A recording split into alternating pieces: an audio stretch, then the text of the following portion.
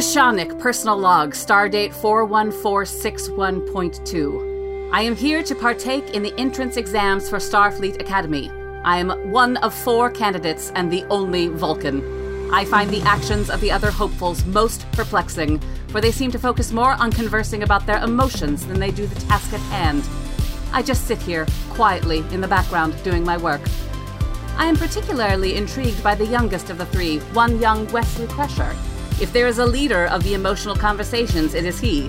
And yet, he still manages to beat my time again and again. I shall never understand. I must go, for the other 3 have initiated something called a feeling circle, and I simply cannot with that right now. Welcome to Re-Engage, the weekly podcast where we watch and discuss episodes of Star Trek: The Next Generation. Our cultural bridge officers dissect each episode as well as the pop culture and world events that took place when it first aired. We're a bunch of Gen X adults returning to the series we loved as kids to see how it holds up. So pass your psych test and let's re-engage.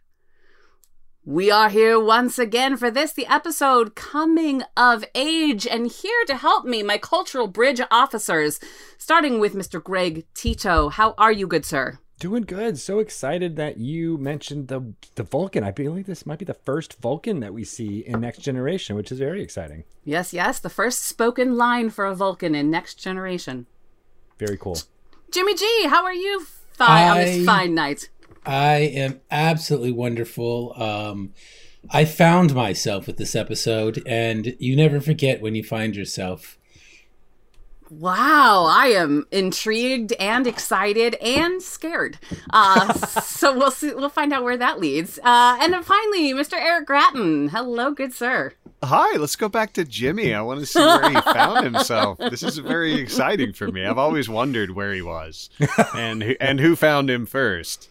So I'm assuming that this is going to give me some of the answers I've been looking for nigh on 17 years. Yes. Yes. I'm not ready to divulge yet.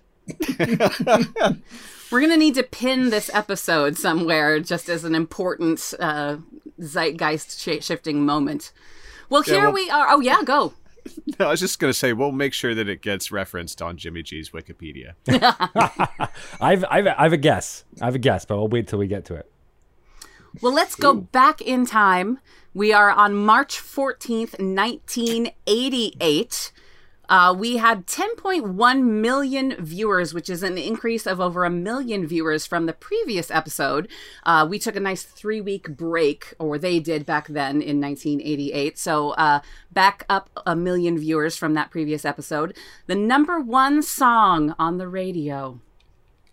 Sing it. Never gonna give you up. Never gonna let you down. Never gonna run around and hurt you. Oh my goodness. The original Rickrolled. Shit. Oh, yeah. Rick Astley. Do y'all remember that video? Because I do. Oh, yeah. With the guy who does the flip. He does the flip Yes. in the air off of the wall. He does the Donald O'Connor flip. It's so good. He looked very cute in that, even as a straight teenager. I remember just being like, "Oh yeah, I like that look. I want to get a trench coat," and I did. I did buy a trench coat. You did. Yes, that's beautiful. It may have. I remember hearing a story that he was working at the label that ended up signing him, like as an office worker, and just like singing as he was walking along, while they were actively looking for someone to compete with Robert Palmer in the British market. And so they found this redheaded kid who had kind of a soulful voice, and they're like, "Okay, this is you. you're putting out an album, kid." Wow. And, wow, that actually I loved worked. it when I was a kid. And I don't know if I'm making that up from a whole cloth because I haven't looked at it, but I remember hearing that at one point, like 20 years ago. That means it's real. Yeah, it's canon. To be this irresponsible with the words I say. That week, folks were watching Vice Versa, the movie starring Judge Reinhold and Fred Savage. For those of you that don't remember or don't know, that is a body-switching movie between father and son. So sort of takes Freaky Friday and says, what if they were not women? And then hijinks. It is a fantastic... I loved that movie. Judge Reinhold, Fred Savage. Holy shit. Yeah, I'm sure I saw it 100 times because it's one of those things that, I'm basically Fred Savage's age, as are we all, I assume, except Jimmy, who's Peter Falk's age. And It's true. Can I ask just one more thing? Ah, jeez. But yeah, I absolutely loved this one. But I'm still a sucker for every Body Switch movie. Did you guys see Freaky? Not yet. I have to. It's I on my loved list. it. Are Anyway, so many in this period too? Because wasn't there like 18 totally. again? Yeah. Also, it just come with was that Dudley Moore? Yes. And then And there was Kirk Cameron, maybe? I feel like that's right. Yes. No, wait. No, that was a different one. There's a different one. There was like 3. In What was the George Burns one? That was the Kirk Cameron one, wasn't it? No, that was a different kid. Yeah, it was Kirk Cameron, and you guys are right, Dudley Moore. And then there was one with George Burns and his own grandson switching places. Oh, God, right around part the 2? same time. No, right? And I'm the old one. Yeah. No, but I mean, this was the 80s, Jimmy. You were in college already, I assume. No, not till the 90s. but close. 19, You're busy. Not till You're much busier. 1990. I'm pretty sure Vice Versa had one of those weird scenes where the girlfriend of Judge Reinhold's character comes on to who she thinks is the dad, but it's the kid. Very, very big vibes that way. Yeah. A scandalo. Scandalo. And Judge Reinhold's not that old. That's the weird thing for me is like, he was not that far from like Fast Times at Ridgemont High to be playing a dad, right? Right. Almost 10 Oh, years. I don't believe that. I've been told that that's how long it takes to make a baby. So I just assume he was old in Fast Times. Yeah. also I guess that. that's probably true. In the news this week, NASA reported an accelerated breakdown of the ozone layer from chlorofluorocarbons. Do you remember chlorofluorocarbons? Because holy shit, I remember learning that my hairspray was deadly, my styrofoam was deadly, my ammonia solvents that I used to clean industrial strength refrigeration units was deadly. I had a lot of odd jobs as a kid. Oh yeah, all still true, but there's so many other things that we have learned in the meantime as well. But yeah, we learned about that a lot. It was like, don't use aerosols ever if you ever can. Like, don't. And this was, hairspray was big in the 80s. Remember? I feel like this was also like a Killed cultural Aquanet. backlash against, Bon Jovi, really.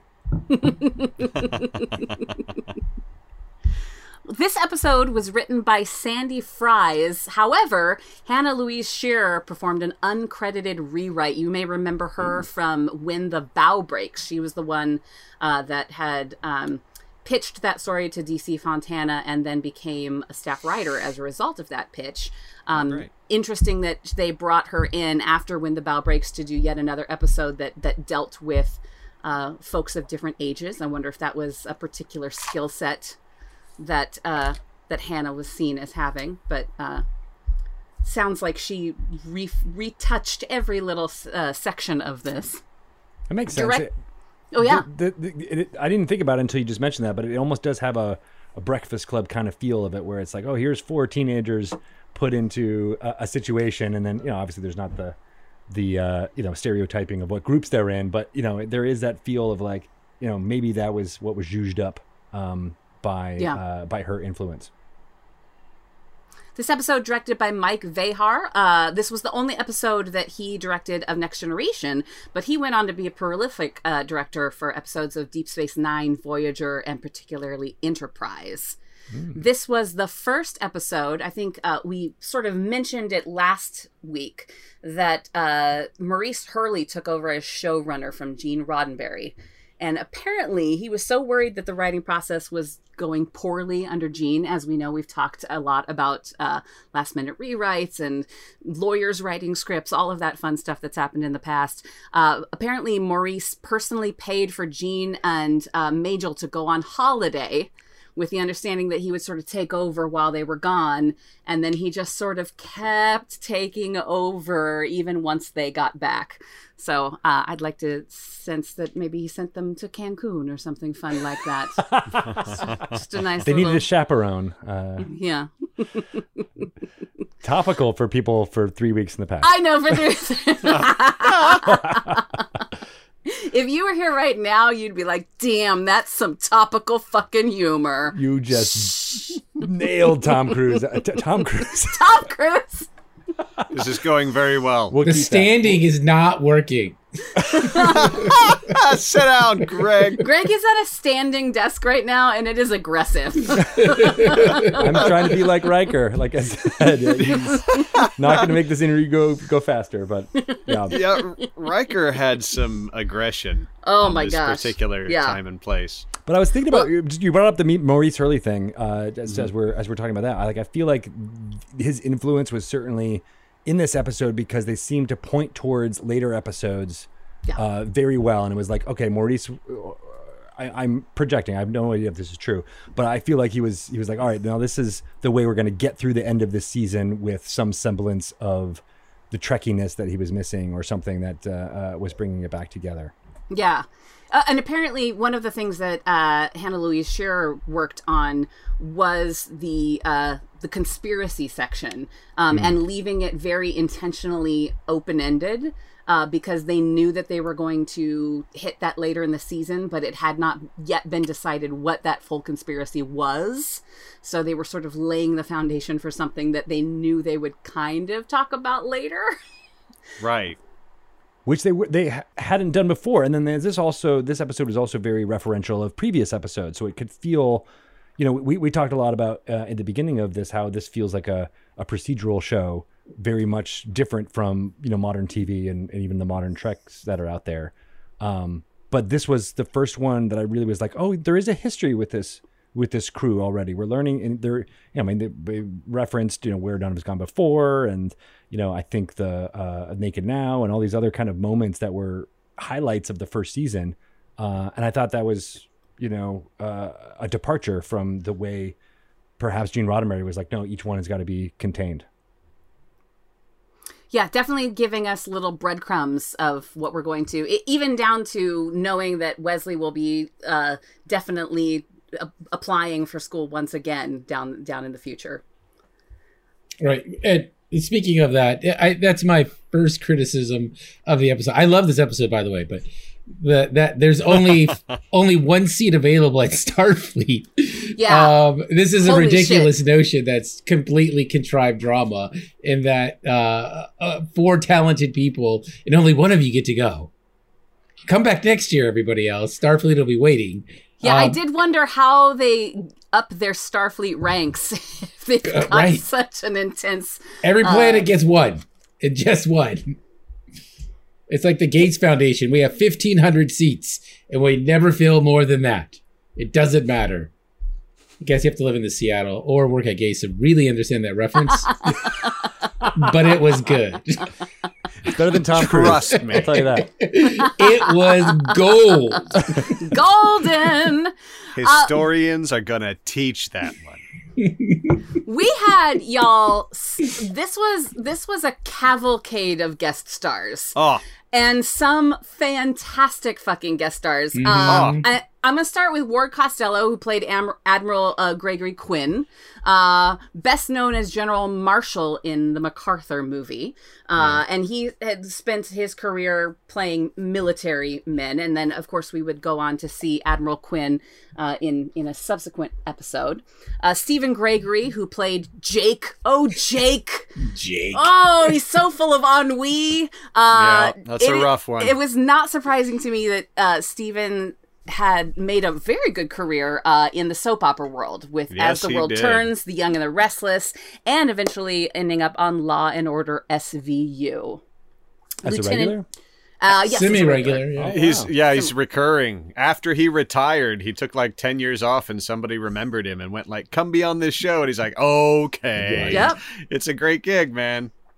And let's just say he was out of transporter range. So you can beam people up from the planet, but not from a ship that's just outside of the planet. So this is knowledge we didn't have before. These Jimmy. are parameters of the beaming world that we didn't know about, the limitations. So this was very educational episode. Jimmy, the reason for that is science, okay? I think it might be a lack of science. The midichlorians in his blood prevented him from being. Okay. And they didn't have a saved version of his Right. He wasn't trapped. couldn't stop him. just in case he left his body and showed back up. He wasn't trapped in the transporter loop. Right. Robert Ito, who played Lieutenant Chang, the administrator of the test, was a main cast member on Quincy M.E., Love it. which was a fantastic Big show in my family. My Yes. mom loved Quincy. Medical examiner. Medical Greg. examiner. Yes. Yes. All I can say is that I'm desperate to have this fucking guy talk to my class before I take any test in the fucking world. Like, I hate these secret tests that they spring on him, but this guy will talk up your team until you're ready to run through a wall for him. Like, that Right. was nice. And he had great moments where he started off a sentence like he was mad as hell. And then he ended with a smile and said, "Good luck, kids." Yeah, it's just great. You gotta do Yeah. great. It's delightful. He was also in two of my favorite movies, Rollerball and The Adventures of Buckaroo Banzai, That's which where are I two recognize him from. fucking classics. And what Love, dimension was that? Love. Eighth. Eighth Across- dimension. Eighth dimension. Now we get into the multi-hyphenates. These are folks who, oh my God, come with so many talents it makes me want to throw up. Starting with John Putch, who played Mordok. Oh, Best known as Bob Martin in One Day at a Time. And Love as it. Sean Brody in Jaws 3D. Y'all, one of my favorite movies. I fucking love Jaws 3D. Wow. he always had such a smart-ass vibe in everything I saw him do as an actor, except for this episode, and I fucking love him in this. Oh my God. That character design in and of itself. They were actually nominated for an Emmy for makeup for this episode. Yeah. Right. Which, One of my that- favorite characters. I love this Murdoch. Me too. I That love breathing him. apparatus, everything about it. Just Well, his John, voice. Like, I found Oh, him yeah. very calming. Like, I would want to be his friend. Like, I want to buddy up with this guy. Well, and that's what I'm saying. He was such a smartass in most of his characters because he's the son of Gene Stapleton, who's one of the biggest, brassiest character actors of all time, and that's going to steer you in a direction in a place like Hollywood. Right. So getting the chance to play something like this is really neat. It just shows how versatile the guy is. He was terrific. Well, and he went on to be a very successful director as well.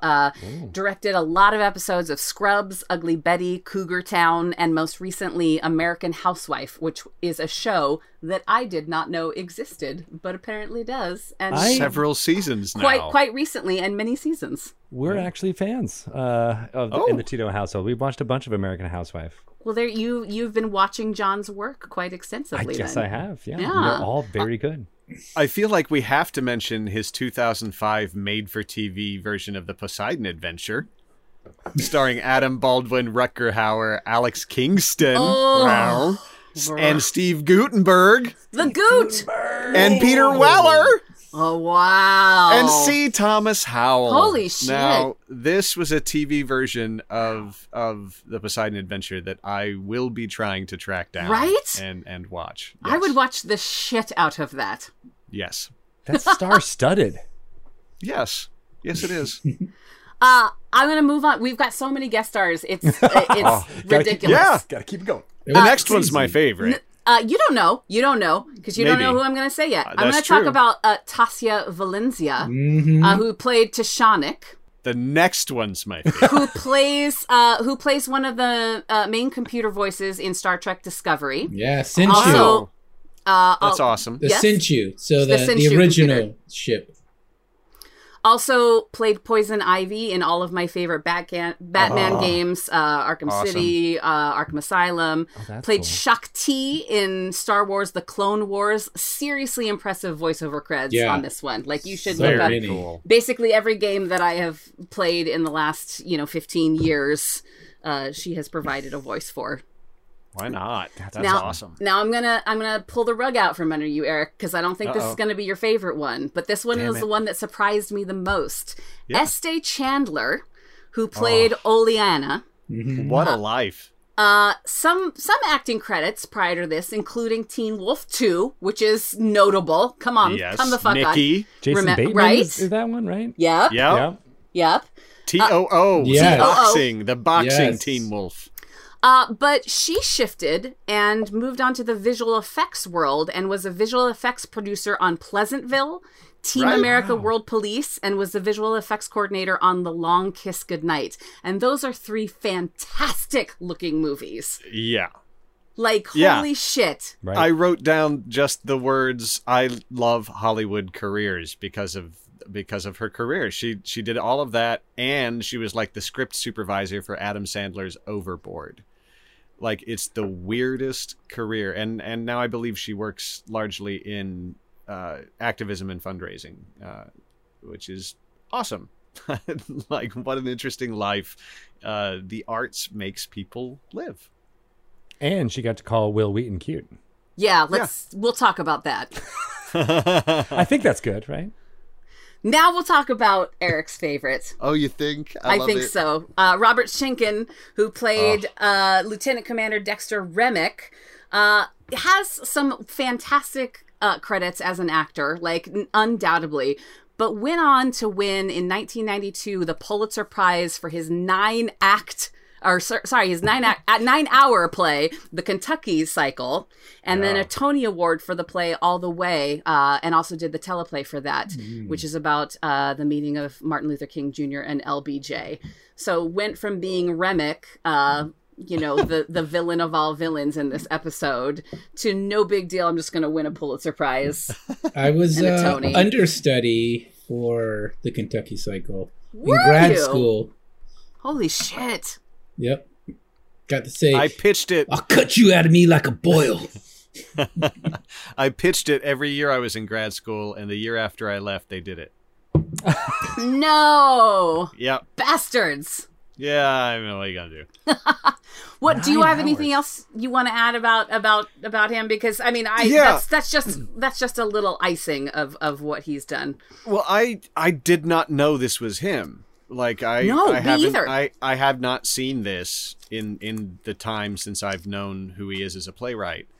And it was honestly akin to like seeing Elaine May perform for the first time after being introduced to her more as a writer and director than a performer, and then going back and seeing that she was a brilliant performer first, or knowing Tracy Letts primarily as a writer, and then seeing his incredible work as an actor within that type of thing too. It's always baffling to me when someone is that good at two things. Greta Gerwig, like there's so many people who qualify, Jordan Peele, like because it's so hard to do any one of these things really well. And I thought he was terrific in this. Like, Oh my God, what a fantastic. sleazeball.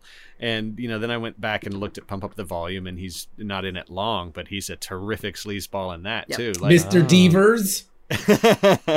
it's just great, right? Yeah. So I just, it's like getting a chance to watch Noel Coward do the play versions of the plays that he wrote, which he did. So I want to meet the man. He's still active and still doing his thing, and it's just so cool to watch him in this. Yeah. Sorry, that's my monologue. No, That's it's cool. not. I was floored when I realized it was the same person.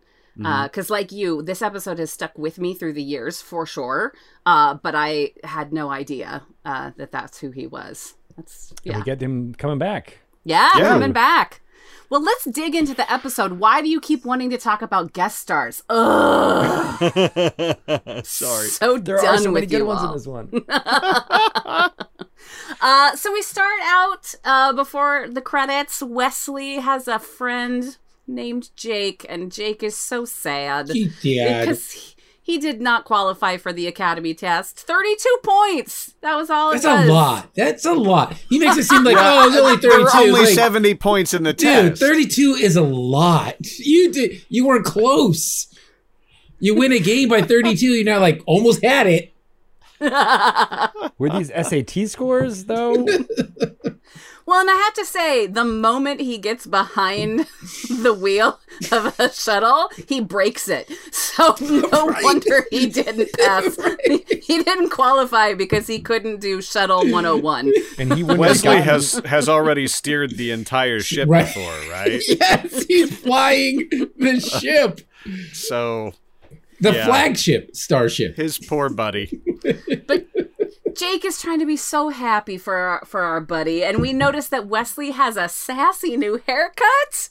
I He's didn't got a little- notice. Oh yeah, no, it's a total sassy new haircut. He's got a little bit of a little bit of wall of hair with the bangs. It's very 1988. It's luscious. And we find out that an old friend of Picard's, an admiral, happens to be on board and or happens to be on that planet. So when Wesley is making his way to the planet, the admiral, and as I wrote, some dour-looking asshole named Remick show up, and I immediately got angry. Like, I saw them and I immediately got mad. Yeah, Remick has that real junior high kid Stephen Miller energy. Yeah. Totally. Yeah, and even the way that the admiral like is so dismissive of like, here's my bridge crew, aren't you? You know, and you don't really get this, but it's implied that he was like a teacher of Picard's or something. It was like a mentor to Picard at some point. And right, and Picard's going to be like, look, these are my cool bridge officers. Don't you like them? He's like, no, I don't like them at all. And yeah, very crestfallen. Was Yeah, Picard. and come talk to me. Oh, great. Number one, come with me. No, you alone. Well, fuck that shit. Right. Riker's my boy. Don't you guys know that makes Riker yell? Like, that's going to make Riker yell a lot. It's He true. saw it. It's true. We find out the admiral is going to stay on the ship, which I'm like, if we invite you to. But apparently you have to say yes if it's an admiral. and now we're on the planet, and I want to know who this bitch is. Because she holds Wesley's hand a little too long, if you ask me. That is a long holding That's a handshake. long I noticed that too. I was like, handshake. that's awkward for everyone. Oh, Liana. Okay, thank you. You and your curly hair and your weird sweater that like ends partway above your boobs and then changes Visualize tack. this, bitch. She's very pretty. She is very cool. We I would find just like to speak up on behalf of Oleana for a second. interesting. It's a name that is... I'll note that. That is not... Not in the theater world. It's not a happy name. No, No. no. She's gonna No, give no. you trouble. We find out Wesley is just about to turn 16. There's apparently a deleted scene or a scene that didn't make it into the final cut where the bridge actually celebrates his 16th birthday, which I would have loved to see. So I'm kind of bummed. Oh, a little sweet cumpleaños for Wesley. Yes, yes. And we meet the Mordock. He gets so excited when he meets Mordock. Which I got excited when we meet Mordock. Me too. Me too. It's a you know it's a thing that's like the Picard maneuver. Like it feels like they're like, oh, you're known for this move. Yeah. What was it called? The Mordock strategy. Yeah. But I read that it in an earlier draft it was a chess maneuver that was supposedly making its way in the 24th century version of the internets and was famous in that. And I wonder if that's why it got cut, because they don't really talk about what the public consumption of information is. But Wesley definitely would have been on the web and know about what, the famous chess strategies that Mordock is coming up with. Oh, yeah. Yeah. Yeah, the Galactic Computer Network, GCN. That's what he was famous on. And that scene Wow. you're talking about, they go to lunch to discuss the strategy Ooh. Oh, wow. ad Very nauseum, nice.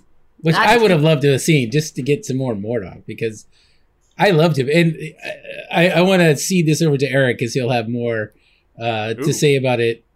Other than I just loved the way he talked.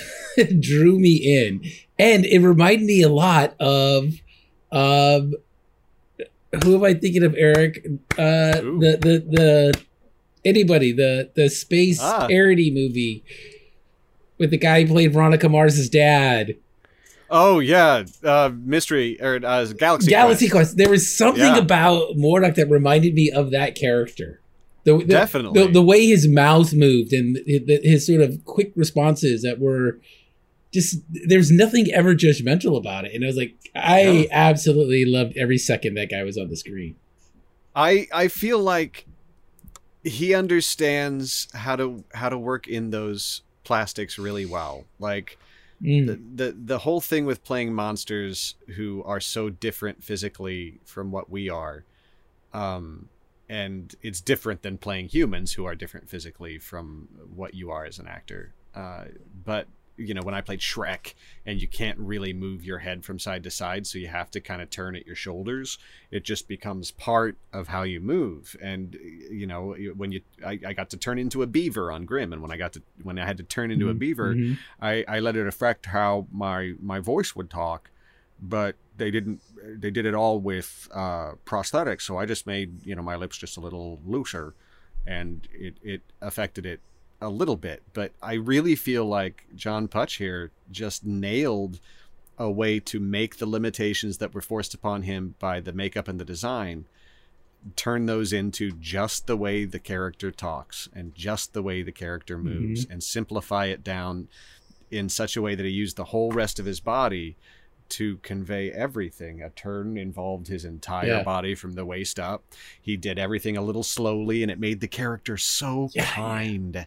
He's so kind. And as you know, I wanted to talk about the character because I've been someone who goes back and forth in ballooning and string beaning my weight my entire life since I was a very small kid. And at the times where I've had some extra weight in terms of what people perceive, I've been grateful for any character like this that isn't a beanpole or athletic build, and isn't treated for laughs, and isn't treated for the weaknesses that might be there, or might be there in how it's easily presented to an audience, but is a noble, heroic, kind character that has stuck in my head for 35 years. Like, I'm so grateful for the character of Mordok still, now that I'm not just a pudgy 12-year-old. One moment, pudgy 44-year-old. Right after the Zeldin incident, and he puts his finger up on his forehead, and there's that little groove,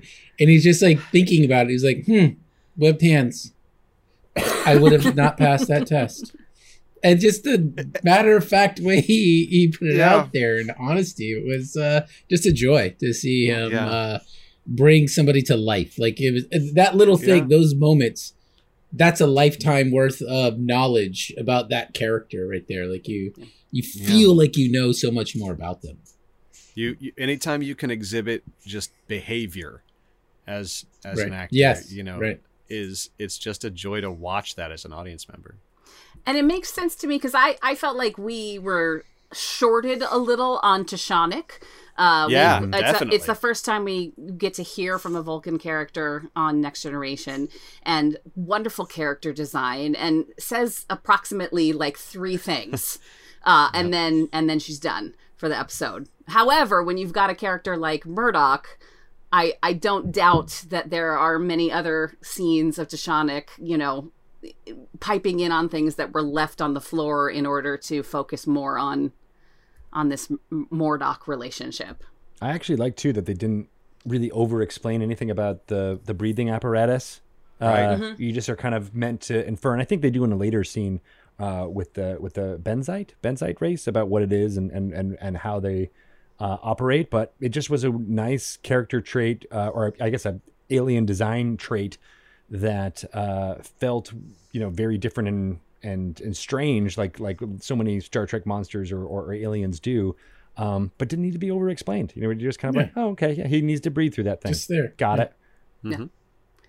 And this is where we find out that only one person will qualify. Jimmy, you've already talked about this. It is not the best statistics. It's absurd. I mean, it's a future where like there's supposed to be all this peace and love and understanding, and yet they don't understand that you can have more than one winner. I mean, if we learn, if nothing from the 90s has changed our society, is that everybody's a winner. I There's no way in the future there is a policy of one person per planet gets into Starfleet. It doesn't matter how brilliant you are. It doesn't matter how many times you've saved the crew of the Enterprise, that you've flown it, that you have been tapped on the shoulder by one of the more powerful beings we've ever met and said, you are pretty powerful. You don't get in unless you pass this test. Sorry, Will. Yeah. You're basic. Maybe next time. Maybe next time. This did very much feel though like a that idea of you gotta do well in your SATs, or else you're not gonna get into a good college. They only pick so many people, so you have to be exceptional. And it's not just SATs. You gotta make sure you have all your clubs and all of your activities. Like, it was, I think, trying to tap into that anxiety that was very prevalent in, and trying to grow up and only having so many slots available.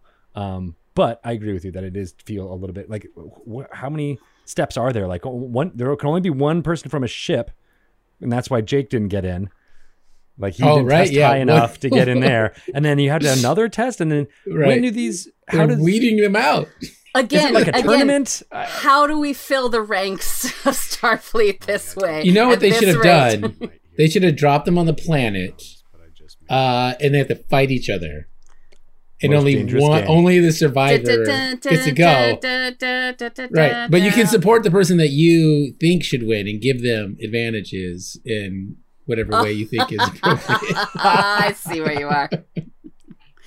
Well, we go back to the ship. I am hard pressed to tell you what is story A and what is story B, because they spend fairly equal time amongst the two stories. But we go back to the ship and we find Remick lurking around the bridge like some kind of energy vampire, and people are pissed.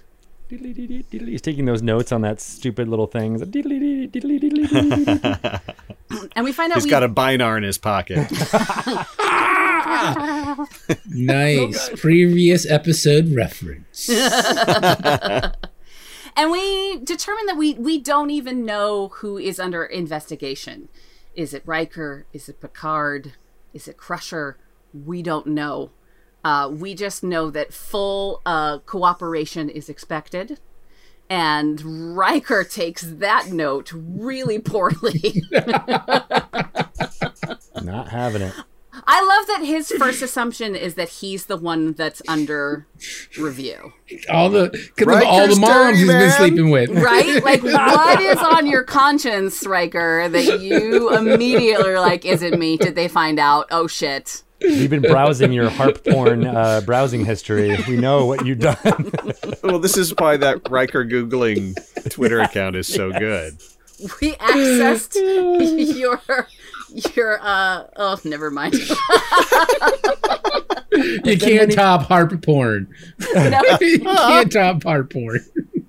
When he does go into that interview finally too in the ready room, oosh, that whole big dick energy kind of like, I'm just gonna stand here. That's right. Go ahead. Yeah. Before he even and then does he pulls that shit with Picard too.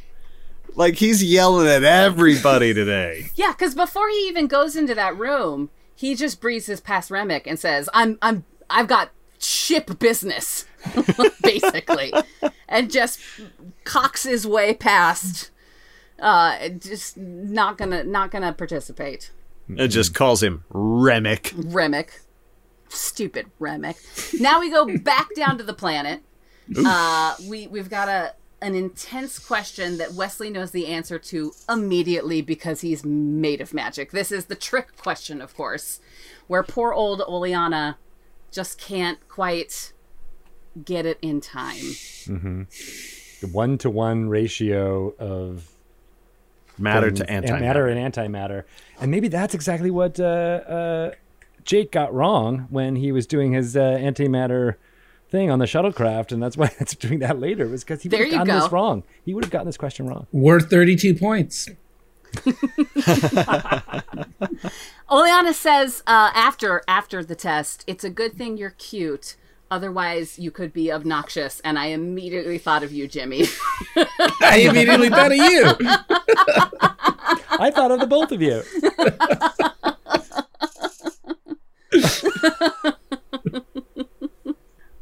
Seriously, I was like, I wonder if that's going to make Kate jealous. It did. Oh, it really did. Seething, heaving, just flames coming from the sides of my heaving. Oh, yeah. That bitch. Was it a nod to fan? Because I think by this time there was getting some fan response to Wesley being magical and solving all problems. I wonder if that was a direct nod to people who are calling him obnoxious. Feels like it, right? Just a little bit of a, we hear you. Yeah, exactly. We know. Look, you're not wrong. But poor Wesley's you're so also not flustered. right. He's flustered by that. He's like, oh, did you hear what I know, she because then he said? says, did you hear what he said? And he's so cute when he says it. Yeah. He called me cute. To which I think Murdoch says something like, is that a good thing? Yeah, Which is he's just said, adorable. is that good? Very understated. And Wesley then is like, oh shit, I don't know. Is that good? We've all been there. Yeah, for sure. We go back to the ship because, again, we are back and forth between the A-B story or the I agree with you. It was very hard for me to determine which one Yeah. was the central plot. Thank you. Thanks, Greg. Yeah, I appreciate you. yeah. And this is where we get Riker in the ready room, and we get what I think might be our very first right leg sweep and set, where he hikes his leg. He goes to sit down, and instead of going in front of the chair, he hikes his leg up, right leg up, pulls it over the chair, and then sits down. What the beautiful Riker maneuver. And I think this might be the first time. I think it is the first time. And then afterwards, he does the lean in, like beyond the center of gravity of the desk. You can tell he's like in Remek's face, trying to intimidate him. So maybe this first moment was just to be like, hey, look what I can do. My legs move in this way. Do your legs move this way? Did you know I was a trained ballet dancer? Is that in your dossier? Your digital dossier. It's such a dick move too. After he's like been standing there, and he's like, "Well, you can stand there, but it's not going to make my questions." And so he's like, Right. "Fine, Watch my dance moves. And you say it's the first one because I sent you guys the supercut. There's like 20 of these in TNG going forward where he does this. And my favorite is when, we haven't got to this episode yet, where he gets up from the chair and swings off. A reverse Ooh. Riker maneuver. Made me laugh out loud the first time I saw it. an RRM." It's coming up. I can't wait. Well, this is where we finally find out that there are apparently discrepancies in the captain's log. All right, but first, what's the big question is, do you understand these discrepancies in the captain's logs? No, they're the captain's logs. He doesn't like broadcast them as he's talking about them or like shoot them around like, hey, I recorded this earlier, thinking about posting it. Let me know what you think. Like, it's the captain's log. I don't know what the fuck he's saying. That's all I have to say about that. No, it's true. It's true. But even more so, the things that he does know, he knows for sure, right? Like, he's like, yeah, I can explain that. That was weird, and that's why he said it was weird, because it was fucking weird. I'm sure that's... You know how the many technical crystalline entities we've met in just the last 8 weeks? Yeah, 2. Two. Dose. Then How we- many crystalline entities you ever met? Yeah. Yeah. Remick. Remek. How many binars do you know, Remick. Remick? Ever meet a godlike species that can whisk you away wherever they want to? Remick. Remick. We did day one. If you want to really be worried about Picard, you should probably know that he's really just a clone entity that was made up of an energy signal from before. But that's something that you don't need to know. Yeah, we're pretty sure he doesn't have a soul anymore. You didn't even put that in the log, motherfucker. And that you can print. But it is funny. You made the joke about Q. In all of the references to old episodes, they never mention Remick doesn't talk about Q at all. They decided not to tell Starfleet about But there Q. were 2 episodes by this time, right? You'd think like he would want to. Who is this Q, and why is he so obsessed with you, Riker? Yeah, Riker. Oh, sorry, I meant Remick. Yeah, Shit. Remick. Well, we begin the process of Remick beginning to put the thumb screws to the crew, starting with LaForge, and he just keeps twisting words, and I wrote down, it makes me want to punch him in the dick hole. Like, that's how I was getting so mad at him. Yeah, he's trying to be like, so he lost control of the ship, didn't he? And poor Geordi's like, yeah, no, technically yes, but that's not really what happened. So the answer is yes then. What a dick, right? What a dick move. It's like this weird, bad cop routine that he's doing. Right? He does the same thing to Troy. He talks about, have you noticed any mental lapses? And then later he's like, oh, so the ship was taken over? I would call that a mental lapse. Well, I would call that fuck you, Remick. Right. Yes! They totally should have wrote that in. Missed opportunity. Now Wesley comes back on board and is just sitting in an empty holodeck, which is not weird at all. Not just It's strange. so hot, though. But also, yes, Jimmy, you're not wrong. It's so... He looks so, like, smooth. Like, he looks like a modern, like a 2020 teenager with his little communicator, and he's, like, checking his tweets to see how things are going, and he's just so full of feelings. He's searching for what he's afraid of on that little thing. I wonder what the search queries were. Spiders, Right. girls. I don't know. And who better to come in? Right, who better to deal with teenage angst than Worf? Obvi. It is about time we get some juicier Worf one-on-one scenes with somebody. Well, here's the deal. Worf says some shit that I swear to you and the gods above that my therapist has been working with me on for a really long time. I had to go back and rewind so I could write down the line, thinking about what you can't control only wastes energy and creates its own enemy. Fuck you. Like, that's my whole life right That cost me $2,000. Like, I could, yeah. Mm-hmm. I'm not ready to hear that yet, so I'd prefer that we move on. We can deal with that next week, Kate. Attacked. Yeah. That's the scene. It was good though. I actually did like that he was Worf, who you don't think of as the emotional center of this crew right now. But yeah, that's exactly what Wesley needed. As we sit here and talk about coming of age, I think to myself, what better time for one of our Kid Trek segments? That's right, where Greg talks to his daughters about the episode. I can't wait to find out what they think of this episode. Greg, take it away. This is Kid Trek, and we just watched Coming of Age,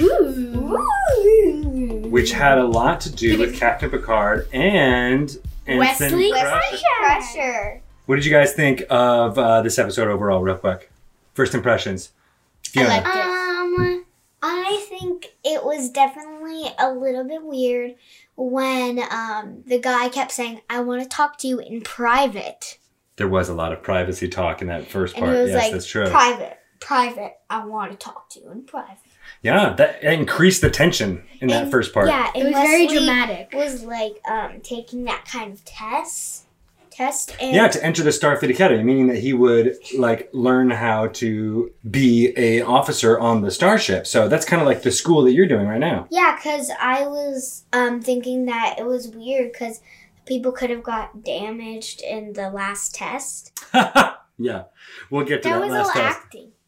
So Edna, what did you think about like the idea of having to take tests to get into a really cool academy? Well, I really liked watching it all, and I think it was really nice that Wesley gave what's his name, the blue guy, Mordock. Mordock, the answers pretty much, and helped him. So then, You've been having a lot of experience around like taking tests and the nervousness about that, right?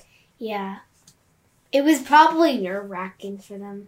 Yeah, and then Captain Picard had his own test that he was going through. But he didn't know it was a test. That guy who was doing the inspections. Wasn't he kind of a jerk? He was trying. Yeah, he was trying to get like details to make him look bad. Almost, I feel like he almost wanted to run the ship. Yeah, Remick? he was Like, putting get words him. into other person's mouths. And he was like, I don't know who he was gonna tell it to. He was gonna tell it to somebody. That admiral, the old guy that came on. Yeah, he was basically trying to frame And Captain Picard without, like... honestly, I think that the funnest thing about the episode was when you see the editing when they fade away. It's kind of fun to think about it because you know that it's really bad technology. You mean the transporter? Yeah, when they transport so he can go into this place so he can do the test. Yeah. It's just so weird to see like glitter go over them and then they go. So it is a different time as far as the special effects go. Yeah. Yeah. You guys are used to much Yeah, better and special when you're a effects. kid and you watched this when you were around 9, that was probably like, that's so good technology. It did look really good comparatively, but it was television. It was never as good as, say, like the movies were. Yeah. Yeah, like TV Yeah. shows aren't as good as the movie because movies cost more to like make it a big production. Exactly. But what's interesting is you mentioned that like scene at the end that is the psych test for Wesley. That was all actors with real props, right? They actually did it as like it was theater. Yeah. Yeah. And it was like, it was very real though. But then my favorite part about that was when the guy stood up and like walked away and then the guy like- came out, he was like... Yeah. and And, like, That guy reminds me of Jimmy. Peace. Does he remind you of Jimmy? Yes. He He was reminds like, me of Jimmy. peace. You know who else Jimmy said reminded him of him was that guy who was like got the webbed fingers and he was being really mean to Wesley. He's like, that's me. That reminded him? Yeah. Yeah. Weird. What did you think about that scene where he was almost kind of being bullied? He was being called names and stuff. I actually I did not expect that it was going to be a test. I was like, why is this going to be mean? For a second, I thought, Yeah. like, that guy was an older guy and he was, like, Actually, he was bullying. already in the academy. Hmm. And he was like, you're not as good as me. You're not even in the academy. And he was just, like, being mean like that. He was kind of being like that. I Yeah. expected it would be like a person that was just trying to get in the test, try to like manipulate him Manipulate to him? like tell him Yeah. that he can't do it. Yeah. I thought it kind of was like a bully. Did you guys ever... Yeah, I thought he was a bully, and I thought he was gonna be like, he stood up and he was like, "Hey, you bumped into me first." Yeah. Even though he didn't even bump into him. So how many times have you been told by teachers or whatnot that like you just got to stand up to a bully and then they'll go away? But And that never really works. That's No, the that hard doesn't thing really because work. that's when the teachers start getting you in trouble, and they're like, But it "Why worked are for you Wesley. yelling?" It worked for Wesley, didn't it? Well, it was just a test, so it wasn't really real. They wanted him to fight back, and then he was like, you have passed the test. And then that guy came in. And he's like, "What?" Yeah. What did you guys think of all those interviews that Remick was doing when it kept cutting between those interviews? What did you think I of think that? that was actually kind of cool because it was sort of like one person had an interview, like Dr. Crusher had an interview, and he was like, that's none of your business. She said that to Yeah. him about how Captain Picard pretty much like And he's let the husband die, even though that's not even true. No, that is the backstory. Yeah, Oh. that Dr. Crusher was married to Wesley's dad, and Yeah. while Wesley's dad was serving with Captain Picard, he died, and then Captain Picard had to go back and tell Wesley when he was a boy, like your age, that your father died in service. Yeah. So that's why they have that connection, and that's what Remick is asking about. But I think He's trying to frame Captain Picard of killing him. dun dun dun. Dun, dun, dun. All of a sudden, it became Murder, She Wrote. Yeah, it's my favorite part in the thing when she's like, "You're lucky you're cute, Wesley." Yeah. Yeah, I like that too, because he was kind of being obnoxious. Yeah. Yeah. Wait. And then at the end, she's like, "I'm gonna beat you next time. You better bring your A game." Yeah, I think they're gonna fall in love.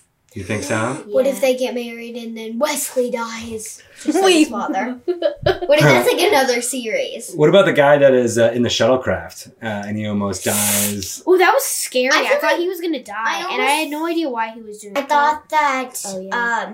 that was gonna be a test for Wesley to save. Oh yeah. Oh. come in. But yeah, no, he was Star running away, and it Trek actually ended 101. up being a test of Picard to see how he could handle. It was actually kind of nice at the end because the guy that was interviewing all of them, he was like, I want to work with you one day because he found out they were really nice to each other and it was like a family and he wanted to be part of that. So after that, he was like, I'm looking forward to working with you, Captain Picard.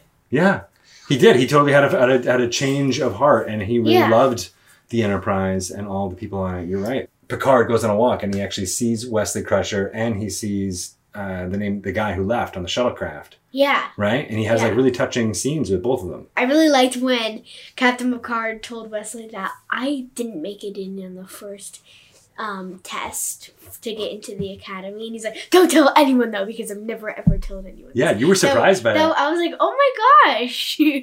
I wasn't surprised that I was surprised, but that he didn't make it in, and I was like, "Oh, I thought he was super smart," but then he made it in on the second time because he got to know the tests and stuff. No, And then- that sounded more like Captain. That sounds like Captain Picard. Yeah, and then it was funny that he said, "But don't tell anyone this." That was funny. He was like sharing a little secret. I thought that was cool Yeah. too. You know, I didn't pass my first driver's test. Really? Yeah, to get my driver's license. But you're a good driver. I'm a good driver. Yeah, I took it the second time. And not again. Excellent. All right. So, what did you think of coming of age as a whole after talking it through, Fiona? Felt like coming of age was kind of like a mini movie with a big story. You thought it had a big story too? Yeah, I thought because usually they're just in the episodes I've seen of Star Trek, I was enjoying this one the most because it was definitely a cool story. Cool. What about you, Edna? I feel the same as Fiona because it was really fun to watch, and I like that there was two different problems because usually there's one problem in the whole episode where they're seeing a new planet and adventuring it, but this time it was two different problems. Well, not problems, but two different things happening, and I really liked that it would go back and forth, and I liked learning two stories in one episode. Yeah. But then they connected together. Right, they're at the related. end. It's similar to the sitcoms that you guys like to watch too, where there's always Yeah. an A plot and a B plot, Yeah. right?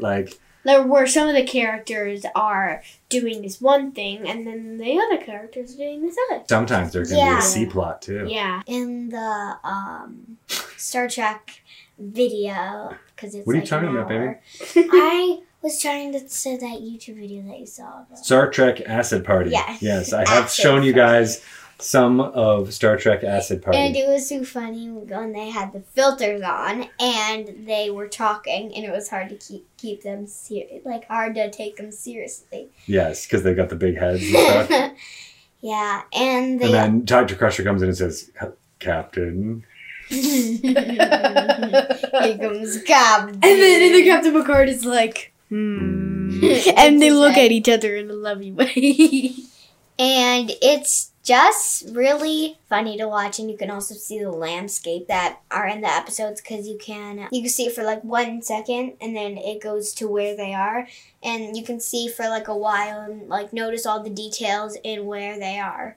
That's awesome, baby. I love that you're doing the pitch for Star Trek Acid Party, just like I have been doing these last few weeks and the weeks to come. So, everybody, that has been Kid Track. Thanks, Edna. You're welcome. Bye. Thanks, Fiona. You're welcome! Bye. Bye! So the one thing whenever I think about Star Trek, I always think of that funny video about it. Oh, yeah, the Star Trek Acid Party, right? With the farts? Yeah. Watch that. Watch it, Look people. it up It's on really good. YouTube. It's really good, people. That kind of emergency. Because It makes me very happy. Y'all, Jake comes back. Jake. And Poor Jake Jake. is fucking messing everything up by going rogue in the shuttlecraft and making Picard look really bad. It is the worst fucking timing ever. Remick is on board, and what do we Fucking see Remick. but Jake taking over what was apparently an unlocked shuttlecraft which is going to need to be addressed. I mean, they tell Remick to shut up immediately when he's like, shouldn't have that been locked? But I was like, you know what? For the first time, fair point. That's true. The key was, right under the left rear tire. Yeah, he got the key out of the shade from the... Yeah, the sunshade. But this is the first time Picard really gets on Remick. He says, either get out of my way and keep quiet, or I will have you removed. Which is pretty baller, if you ask me. Yeah. I would have done worse with Remick getting up in his face, like challenging his authority in like an emergency situation. I'm sure you've all been there when doing productions and someone is complaining about something that, is important to them, but really is just getting in the way of tech rehearsal or something like that. And you're like, now is not the time. Do not do this right now because I'm in the middle of giving, the pep speech or whatever it is that is way more important. And then he just gets right up in his face, and I would have socked him. I would have just been like, nope, get away. Punch him in the dick hole. Punch him in the dick hole, yeah. But Picard, I actually love how calm Picard is throughout this whole scene. Like, he makes a point to be like, I am unfettered. You must listen to what I say and do exactly what I tell you, even though it's counterintuitive, and you will survive. Yeah. He comes up with this crazy plan that everybody thinks is cuckoo bananas. I do want to ask, though, how he breaks the shuttle so quickly. Yeah. Like, one moment he's fine, and then the next moment he's careening out of control, and like you said, Jimmy, somehow beyond the scope of the transporter. Science stuff. Don't worry about it, Kate. We need a dramatic moment. We need him in danger so that we can have Picard save him in front of Remick. Say something science-y. He can't be transported out. He's too far. He is too far. And the tractor beam won't get there. Tractor beam doesn't work. I think his palms got so sweaty that the entire ship shorted out when he tried to steer it. And at that point, he's more liquid than man, and it's very difficult to get a lock on him in order to get him safely off that shuttle. He's too wet, Captain. I can't get a lock on him. That's it. He's too slippery. He's too slippery. Thank goodness brilliant. this planet did not have chlorofluorocarbons and messed up ozone layer, because then it was able to bounce right off the Because atmosphere. he just skims that atmosphere. Skims right off of it, like water off of a duck's back. Disappointing. Data didn't know what he was up to. Like, I had he could surprise anybody. Data should have had, like, I know what he's doing. This is good. Good for you, Captain. Respect. There's also, like, there's a lot of waiting in this scene. He could have just said, I'm going to have him bounce off the atmosphere. And everyone would be like, oh, okay, that's a good plan. Right. Why did he have to keep that secret? Because He's got style. He's got panache. Science. He's got a little way about him. Science. He snaps when he walks, You, sir, don't know how to put on a good show. This is for Remick's benefit only. That's right. It was just Well, to show him. and you have to admit, even Remick is impressed. He gives a little fist pump. He's like, yeah! And a little like, yeah! Yes! We did it! A mixture of Josh Hawley and Howard Dean. We're gonna win New Hampshire. Too much? That was too much and too soon? But he goes on, he gets excited and then immediately goes back to being a dick. Yeah. Yeah.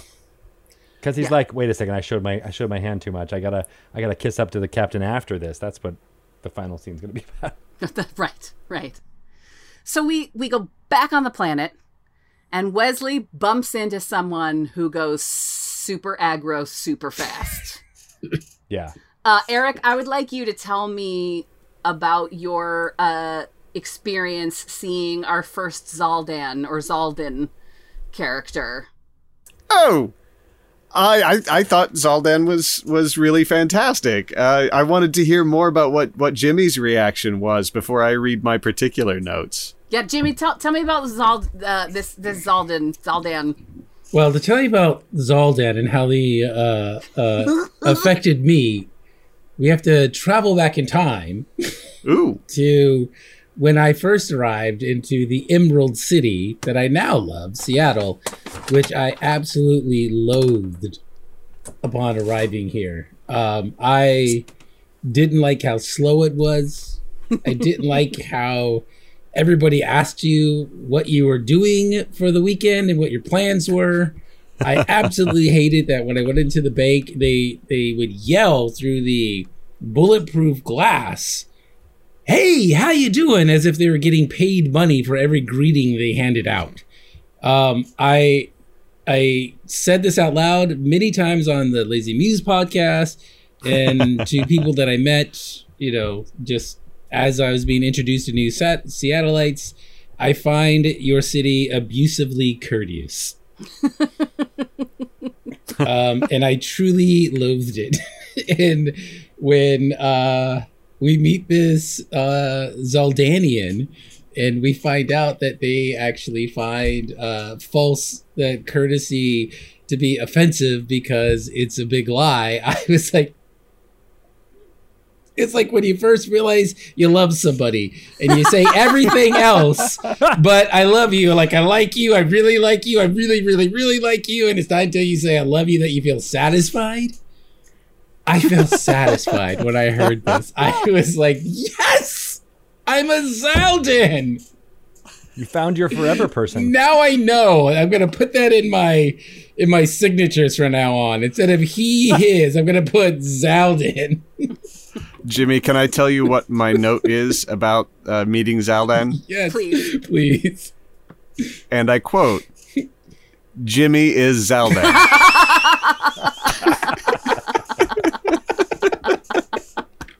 Yes. Oh, it does. It's very freeing. I feel like I'm coming out of the closet. Like, just to have a word. Well, can you hold up your thumb and your forefinger? Can we see that webbed? There it is. There's the webbing. Always wondered. What I that always was. think of Hardy-Haskell syndrome, which is a webbed toes and I believe fingers disorder that started out on an island off the coast of Maine and is named for two of the families on that island. And now I am done with Hardy-Haskell syndrome. And so began the story of Lobster Boy. Kit, your face when he was about to say that. You're I know. I was like, what? What are we going to say? No, I admire the way Wesley shifts in that. He's at first, so kowtowed and very, I'm so sorry, and this was completely my fault, and and the minute he sees that webbing, he knows that he has to shift focus, and he gets very aggressive for Wesley. It's the most angry we've seen him, I think. Yeah. Absolutely. It's very much like the tiny squirrel on my back porch that gets very angry at the big squirrels. It's exactly like that. That's what I was thinking too. But again, we find out it's just all a test, which you just never know what's going to be a test on that. Is the test a test in and of itself? At this Probably. point, I'm hanging next to Wesley like my life depends on it on that ship, because this dude sees through all of the tests. He's on top of it, unfazed. I can learn like Eugene Levy sitting next to the class clown. This is what I need to do. And that's what Mordok says. He's like, I wouldn't have gotten that. You knew webbed fingers meant He knows all the yell. terms. Should I strike this?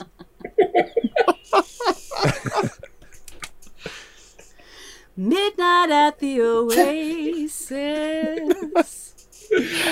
Oh, back God, to I the hope our ship. listeners know Waiting for Guffin. I think they do. We go back to the ship because, of course, we do.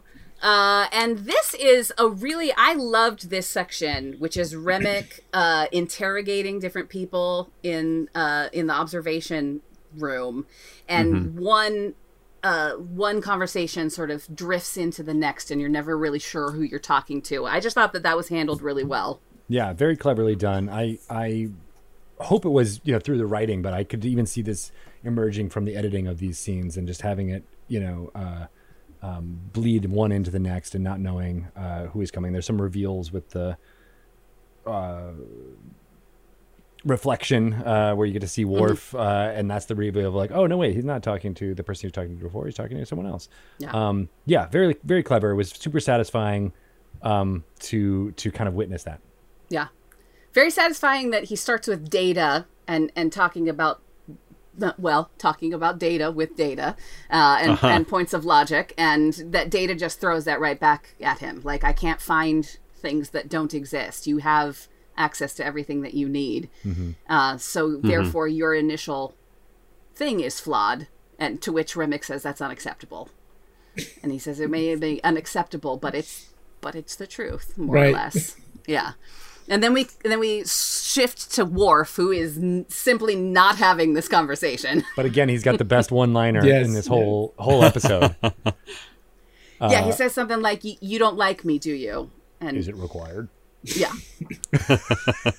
So good. How many times have you wanted to answer that way with a superior or like a gym teacher or whatever who's trying to say that to you, and you're like, do I have to like you? Is that what I need to get an A? I once got fired from a job that I excelled at, that I had a public-facing part of my job, doing lots of shows and things. And then I had a private side of my job where I worked in the office doing computer work. And I injured myself actually on the job pretty severely, back injury, and did all this stuff and did all these public shows. Very well, thank you very much. People enjoyed me teaching them about the things I was teaching them about. And then I would come back and work in the office and be in intense pain working. And I had a one-on-one with my manager who was basically telling me that they were going to let me go, and said, you just seem really unhappy when you're in the office, but then when you're out with the public, you seem it seems really different. And I'm like, am I required on my lunch break to tell you that everything is going hunky-dory when it's not? Spoiler alert, turns out I probably could have sued them because I got injured on the job, and then they fired me for being sad about being injured on the job. But I didn't. How long ago was it? Yeah, right? I think you can Too still long can. ago. Too long ago. Motherfuckers. Yeah. Anyway, that's my life. That was Worf. That was Don't be Worf in mean that to moment. Kate. Then we get him talking to Beverly, and walking a very thin line with Beverly. Thank you very much. Yeah. Yeah, you think she's panicking a little bit because she's like, your personal, and he crosses the table, Remick does, and tries to do the. What we talk about here is confidential. Yeah, it's fine. You can be totally fine. Right. with me. You're not smooth. Pals. You're not smooth. And she's thinking about being in San Francisco, playing as Dixon Hill and wanting to smash in his office. Smashing in that office, but instead he just lays that bomb of, the way he killed your husband. So smooth, so great, so appropriate. Yeah, and she basically laughs in his face without giving it away, except to us, the knowing viewers. Yeah. Then finally, we get Remick and Picard. To which Picard says, he comes down on Picard for saving Wesley's life. How could you have done that? And basically Picard says, the only thing I am guilty of is allowing this charade to go on too long. Yes, charade. Loved the charade. No one pronounces it like that. No. Except for What makes him special. Brits pretending to be Frenchmen. Then we go back down to the planet where Wesley and the other hopefuls are taking the dynamic relationships test. Which I, at that age, would have wanted to take a dynamic relationships test with Wesley Crusher, if you know what I mean. You've got the parameters right, baby. And Murdoch is freaking out, and Wesley talks him down and basically loses his number one seat because of that. It's a big moment. It's a big moment. And Murdoch what a nice kid. Doesn't know what to do with that. He's like, I feel dirty. I feel like I won, but I didn't win. Doesn't like it. What were you going to say, Eric? I was just saying it was a big moment. It's a really big moment for young Wesley. Noble, sacrifice. It was a joy to watch. We could all learn something. It was a real team effort. Well, it's like Yeah. they gave every reason to believe Wesley won, but then they just gave it to somebody else for the mere fact that Wesley was still on contract for many more episodes. Right. There's not no only- reason for anybody to win other than Wesley. He won everything. He was the only one who was shown to have passed tests. I mean, sure, certainly everybody else did, but we didn't get to see that. Only we get to see Wesley excel. I did think that it was interesting because when they give it to Murdoch, which was the right answer, right? Like, who wouldn't want to give it to Murdoch? He protests and says, I shouldn't have gotten this because he lost those points. And they make a point to say that's not the only reason. Right, but they should have shown us that. They decided to only show us the things that made Wesley for look sure. great. They Right. never showed us why Murdoch should have won. Like, I want to know what Murdoch's fear was because he comes out like with something like that. His hands like look almost burned or like ice. My like, headcanon was that they put him into the Never-Ending Story, and he's like, my hands. My hands. I couldn't hold on to them. That must have been Awesome. it. That must have been it. it's canon. But I don't know. canon. Yeah, right. He's more worried about the psych test. Like, he doesn't even care about these little piddly, physics problems that he's got to do and trick Right? questions. The enemy is in your own mind, man. Yeah, he psyched himself. That's the test you got to be afraid of. Well, before we even get to that test, we find out back on the ship. Meanwhile, back on the ship, Yes. that this whole thing has been a charade in and of itself. It is. That the admiral knows that there's nothing wrong. First of all, Remick eats crow in a beautiful way, though, where he says, like, I couldn't find what you were looking for. I tried. I'm sorry. By the way, I'm almost done with what I'm doing, and I would like to be on board the Enterprise. That was And Picard terrible. gives Terrible. gives him a, well, that won't be happening look. I felt so bad for that actor. Why did you like that, Jimmy? Because there's no way after the way he behaved, anybody would be like, oh, yeah, no, you were just doing your job. Like, he went out of his way to be sure. unlikable. I mean, his very first line is, I will do it. I won't let nobody get in my way. Like, I mean, he was absolutely the opposite of everything he found to be true on the Enterprise. I went an opposite way in my head. I feel like the way he performed it, he knows he's not going to be on the Enterprise. He's making sure that they know, for the record, that he thinks this is the best ship in the fleet, and that he's proud to have been the one doing the dirty work to prove it. The way I kind of feel like Worf was the perfect one to teach Wesley about the fears that you have inside. Do you know what I mean? Worf is the ruthless warrior that isn't really fazed by those, even though it came at him. So he's the right one to talk to about it, right? I know how to get past that. Sure. I feel like this guy at the end is saying, I am the one who's willing to do all the bad shit so that true idealists like you can keep doing all the good shit. And I love it when I see true idealists like you that I can keep doing the bad shit to protect. Do you know what I mean? I feel like he's doing that thing that Wolverine and Storm do while they're watching all the kids play baseball and talk about all of the bad shit that we'll do to protect those kids to keep them all doing the right thing for the right reasons. And maybe it's because I think he's a great actor, but I feel like all of that is in the performance of that When I'm Finished, This Is Where I'd Like to Serve. I'm a sucker for it. I think it happens in tons of movies and comics and thrillers and things like that, where the people who have already lost their souls and are doing the shit they think is necessary are then confronted with the reason they're doing that shit. I think it's horseshit, but I'm a sucker for it in a storytelling way. That's the training day, right? That's like, that Yeah. like, I have to be a bad guy so that you can live your life free of being pursued by other bad guys. Right. And that I hope that my job's not necessary someday. Aw. Is I feel like inherent in that When I'm finished, this is where I'd like to serve. So here's the question then, because I think the real telling thing that supports your theory, Eric, is is yes, we saved that kid. Yeah. Oh yeah. Like that was him being Yeah. real. I think he's a bad person, but I think he loves that there are good people and he loves knowing who they are. Well, and if things were going wrong on that ship, you need a bad person to find that shit out. Maybe. Kinda. Yeah. Kinda. That's the theory anyway. That's certainly the That's what they Republican tell theory us. of foreign policy. That's what I hope it's not true that only bad people can find the truth. Yeah. I take it back.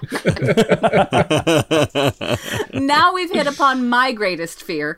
So let's talk about Wesley's greatest fear, which is they send him to the room, which was an intimidating room. It reminded me of when you go in, they send you into an interview and there's 2 chairs in front of a desk. And you have to like decide which chair you're going to sit in and like what's the right power play move for the interview that you're in. And that's part of the test. But there was just an empty room with a chair. Set wise, you could see the seams in the carpet, which I liked that they're like, oh yeah, no, we could dress this, but it's only in for 15 seconds. We don't need to do it that much. He muses out loud that perhaps they've forgotten about him. Yeah. Who could? And then he hears explosions, big booms coming, runs to that Boom, environmental bada lab, boom. and what is he faced with? His worst fear. Yeah, Yeah, but he's unfazed at all, though. He's like, no, I know exactly what I'm doing. He's yeah. Wesley Crusher, dude. Yeah. Well, and instinct kicks in, right? You go to the person who is clearly in trouble, who's clearly injured and is clearly asking for help. And as he keeps saying to the guy, like, I can't help you, you're not injured. Right. Methinks the lady doth protest too much. Like you said last week. Because apparently he's afraid to walk through the liquid oxygen, which Wesley is walking through. Thank you very much. Twice. It gives him that nice silver fox look temporarily. They still had some more of that effect left over from the second episode of the series. They got that in bulk. Hey, boss. My cousin's got a warehouse full of this shit. We've been trying to find a use for it. Spoiler alert, it makes you sterile. Oh, man. Wesley Crusher still. Don't worry about it. It's canon. But we find out that it's all a big facade. Charade. A charade, as it charade. were. Facade. Yeah, so a couple of things about this. A, you have a world that has holodeck technology. This could have easily been done in a holodeck simulation, but no, they have hired 2 actors to portray this scene with all of the, technical mumbo jumbo happening. Of course. And my favorite bit is when they walk out of this supposed disaster and they're like, we gotcha later. Yeah. Gotta The go guy gotta do literally another psych gives- test. The guy literally gives him like a sorry about it. Yeah. Yeah. One, So would you say these it's are a union crisis planet. actors? It's a union planet, Eric. It's a union planet. 2, I'm absolutely positive it's a Lord D theater. Well, that's a semi-living wage. That's a Lord D, dude. Like- That's a full. You could have a house. Lord D Not in some cities. In some cities, yeah. on Velma 7 or whatever it is. I mean, it's really Not It's here. that one little dome. So you're definitely getting quarters. Yeah, that's true. I just want to Equity see housing. the intergalactic back page. It's like we'll pay for your travel out to Lord D's Haven land. I was imagining the audition video that they had to submit in order to get and he stops just short of saying game over, man, game over. Intense. Yeah. Well, I mean, it's the exact same gig as the fake patients or the fake law student, clients, all that kind of stuff. Like that's a legit employment opportunity. I got a buddy in New York that's doing that right now at a New Jersey hospital. Twice a week, he's going over there and putting on however many masks and having medical students examine him for something. Oh man. I hope has he got syphilis yet? Well, the only time I did it was at Bellevue in Manhattan, and it was first-year med students having their first one-on-one with patients, quote-unquote patients. They knew we were actors, but their job was to come in and get our sexual history. And one of the students literally came in, and the first words out of their mouth were, "Have you ever had anal sex?" Jeez. And I was just like, okay, like I got to take notes on all these, right? Okay, here we go. Do you want So to? I How's would that the love best to side, do man? one of these escape room actor things that they get hired to do in this particular episode. That's great. And that was Jimmy. This guy kind of looks like you, at least when he's giving the nod. I was like, he's like, and he does the walk away. I was like, is that Jimmy? It looks like him for a second. Uncredited. Well, Jimmy was old enough to have played that guy. Exactly. Yes, I was like 20 years old. See? Actually, I was like in 89. I was actually 18. So Oh, never mind. I was being ridiculous. Well, we find out that he's not going to be the candidate. It's going to be Mordok, which again, I think was the right decision. because of writing. Because of writing, yes. Well, you do have the two main, oh my God, what's going to happen question marks is Wesley going to go to the academy and is Picard going to go with him? And both of them are very clearly under contract and their names are very fully on those opening credits. So I'm not so sure how well we did in terms of knowing whether this is a true crisis. Somewhat believable in that, he could escort him there, but Right. They're unless the show was being canceled, if it was season finale or series Can finale, I just say yes, spin-off? they're bowling Spin-off, going away. spin-off, spin-off. Yes. Starfleet Academy. What? And then it would always end with some sort of prank and then Picard going, "Cadets!" Yes, and then Sinbad like shows that. up for some reason. But back on the ship, Picard lets Riker know what his offer is. And did anyone else think Riker had a moment of, so you're saying that the captain's chair is empty? He did smile pretty big. Let me put my leg over the chair. So I'm way behind on the series Picard and what's going on there. Would any of the main problems have been solved by having, say, someone really awesome running Starfleet Academy for the last 30 years? Or not at all? Not at all. Okay.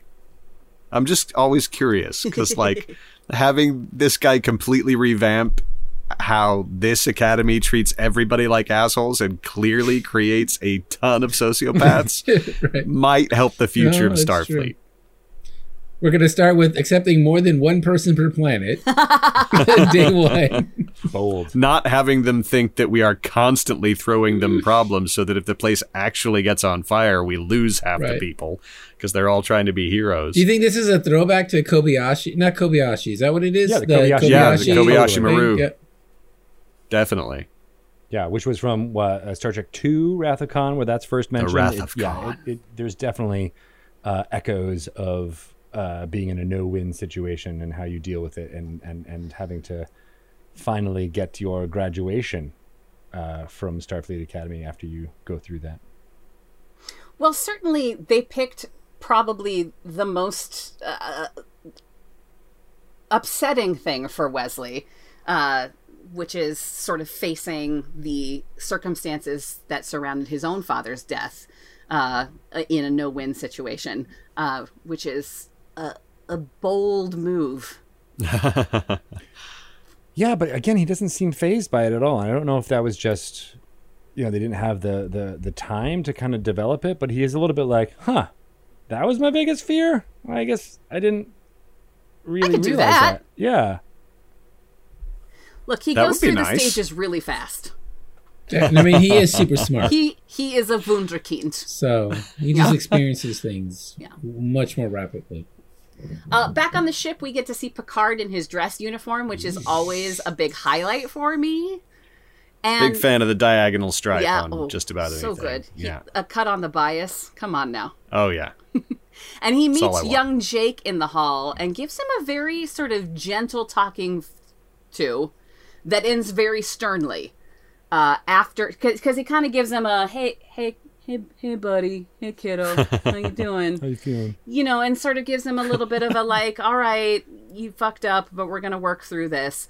And it's not until Jake says, you know, thank you for saving my life, that Picard gets kind of brusque with him and says, that's my job, young man. Yeah, which I think is an interesting. I wonder if that's when he makes his decision that he's going to stay on board. Exactly when. That's the exact moment. Ha ha! I have saved a child, and now I want to get to as far away from any more children as is humanly possible. But instead, he runs smack into Wesley in the observation room, and they have a really lovely scene together where Wesley, you know, isn't in his dress uniform because he thinks they don't want him there because he failed. Which he did. Huge failure. It's called a spade a spade. He failed. At least Then 32 Picard says something points. that, again, my therapist has been trying to tell me for a very long time. Measures your successes and failures from within, not what others think. Easy for you to say, Picard. Right. But fuck you. But I think he was all. I mean, what I like about this scene is that it feels like the end of an arc, right? Like, you know, you kind of got Picard's reluctance to be around children, and especially around Wesley, in the first half of this first season, and this feels like we're on the same. We're not peers necessarily, but at least we feel like we've all been through the same shit. Because I feel, and I mentioned this in our previous discussion leading up to this interview, but Picard has a little coming of age moment here too, where he realizes, like, wait a second, I don't want the politics. I don't want to please this admiral and go up the ranks of Starfleet. I love this ship and I want to be a part of it, and mentoring people on in practice is more interesting to him than in theory at an academy. I like that. I like that kind of bookending moment. Yeah, it's nice Agreed. because both he and Wesley sort of have these parallel crises where they have to decide who they are in this present moment, and how that relates to their position. And they each have their own little epiphanies. Yeah. Or epiphany, which is what the plural of epiphany is. That's what English. Epiphania. But we find out that Picard failed himself the first time. Right. Yeah, which is a Which nice little only leaves, and human now I want to making. know how many times it took everybody. Worf, Data, Yar. I want to know everybody. How many times did it take you to get into Starfleet? These are pressing questions for me now. It's like failing your driving test the first time. Right, which I did. Yeah, I did. Oh, I didn't. I didn't either. Wunderkind here now. Yeah, Oh, no wonder she likes Wesley so much. yeah, das ist true. I was in the gifted and talented program. I was actually in the gifted and talented program in one place called GATE, and then I was in the talented and gifted program in another place Ooh. called TAG. So which one is it? We had one that did not assume that you were talented if you were gifted. If you were gifted at the test taking, and looking around at some of the people in the class, I think that's fair. I remember being in a junior in high school, and I was in my talented and gifted history class, and we had a substitute that day. And before she came in, she was running late. We all got on our desks and froze. And to her credit, she walked in and said, "Freeze!" when she saw all of us, which got everybody on her side. But as everyone was getting off our desks, I looked at her and said, "We're talented." Like an apology. Like, We're talented and gifted. I'm sorry. What are you gonna do? But we end with Wesley at the controls. Picard says, "Shall we continue with our mission?" And then we get a Mr. Crusher engage, which brings us to the end of this episode. Any final thoughts on this episode before we put it to bed? To try again in another year. I think it's one of the episodes of this series, along with things like Tin Man and a couple of other ones along the way that really stuck with me, and that cross my mind a couple times a year, whether I've watched Star Trek in a while or not. And I was a big fan, and I would consider myself, a Trekker until college or so, and then I became much more casual in my consumption. But this is one of the episodes that I still think about all the time. I was glad to sit down and just watch it. I didn't have as strong of a connection with this one as I had in other episodes, but rewatching it definitely was this nice balance of storytelling that I appreciated. Like having, we mentioned the writing and how it was contrived a bit to create the drama, but it does end up at this really nice bookending moment, in which we were just discussing, that feels earned by what happened with Picard and with Crusher, and that's very hard to do in just 45 minutes with two major characters having completely different plots happening. But it was woven expertly, and that was due to the direction and the performance and all the guest stars that we talked about before, like really make this episode stand out here in this first season. Oh yeah, I loved it. One of my favorites so far. Not my favorite, but one of them. Love Mordock. Maybe my favorite alien entity that we've come across. I'm so happy we get to see an iteration of him again in the future. I really wish he was a regular person. And, when you find your identity, you never forget that. And I didn't remember this episode before I rewatched it, but I can promise you I will never, ever forget it again, because I'm a Zaldon. And I'm proud to say that. I'm a Zaldon. Yeah. I feel free. I feel free. I'm so glad we could all be here for this moment, Jimmy. And I'm glad that you all joined us for this journey. And we hope you'll join us next week for Heart of Glory. Yeah, it's a big Klingon episode. It's a big Klingon episode. Yeah. Jimmy's excited. Very exciting guest star. Some great Worf lines. He's not just a comic relief in this one. It's all about him. So it'll be awesome. We'll see you next week. And in the meantime, shit, my pants are wet. It's all because of Wesley. Thanks for being with us on the bridge for this episode of Re-Engage. Next week, we are continuing on our mission with the next episode of Star Trek: The Next Generation. Follow Re-Engage on Instagram and Twitter @ReEngageTNG to get updates on episode drops and all kinds of fun Star Trek shenanigans. Follow Kate Yeager @YeagerLicious on Twitter and Insta.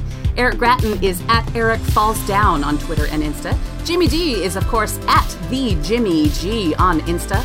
Greg Tito is @GregTito on Twitter and Greg_Tito at Instagram. Re-Engage is edited and mixed by Krista Curry. Logo artwork by MojoJojo_97 on Twitter or Mojo97.com. Theme music is by Ryan Marth. Thanks for listening. Stand by for the saucer section to Re-Engage.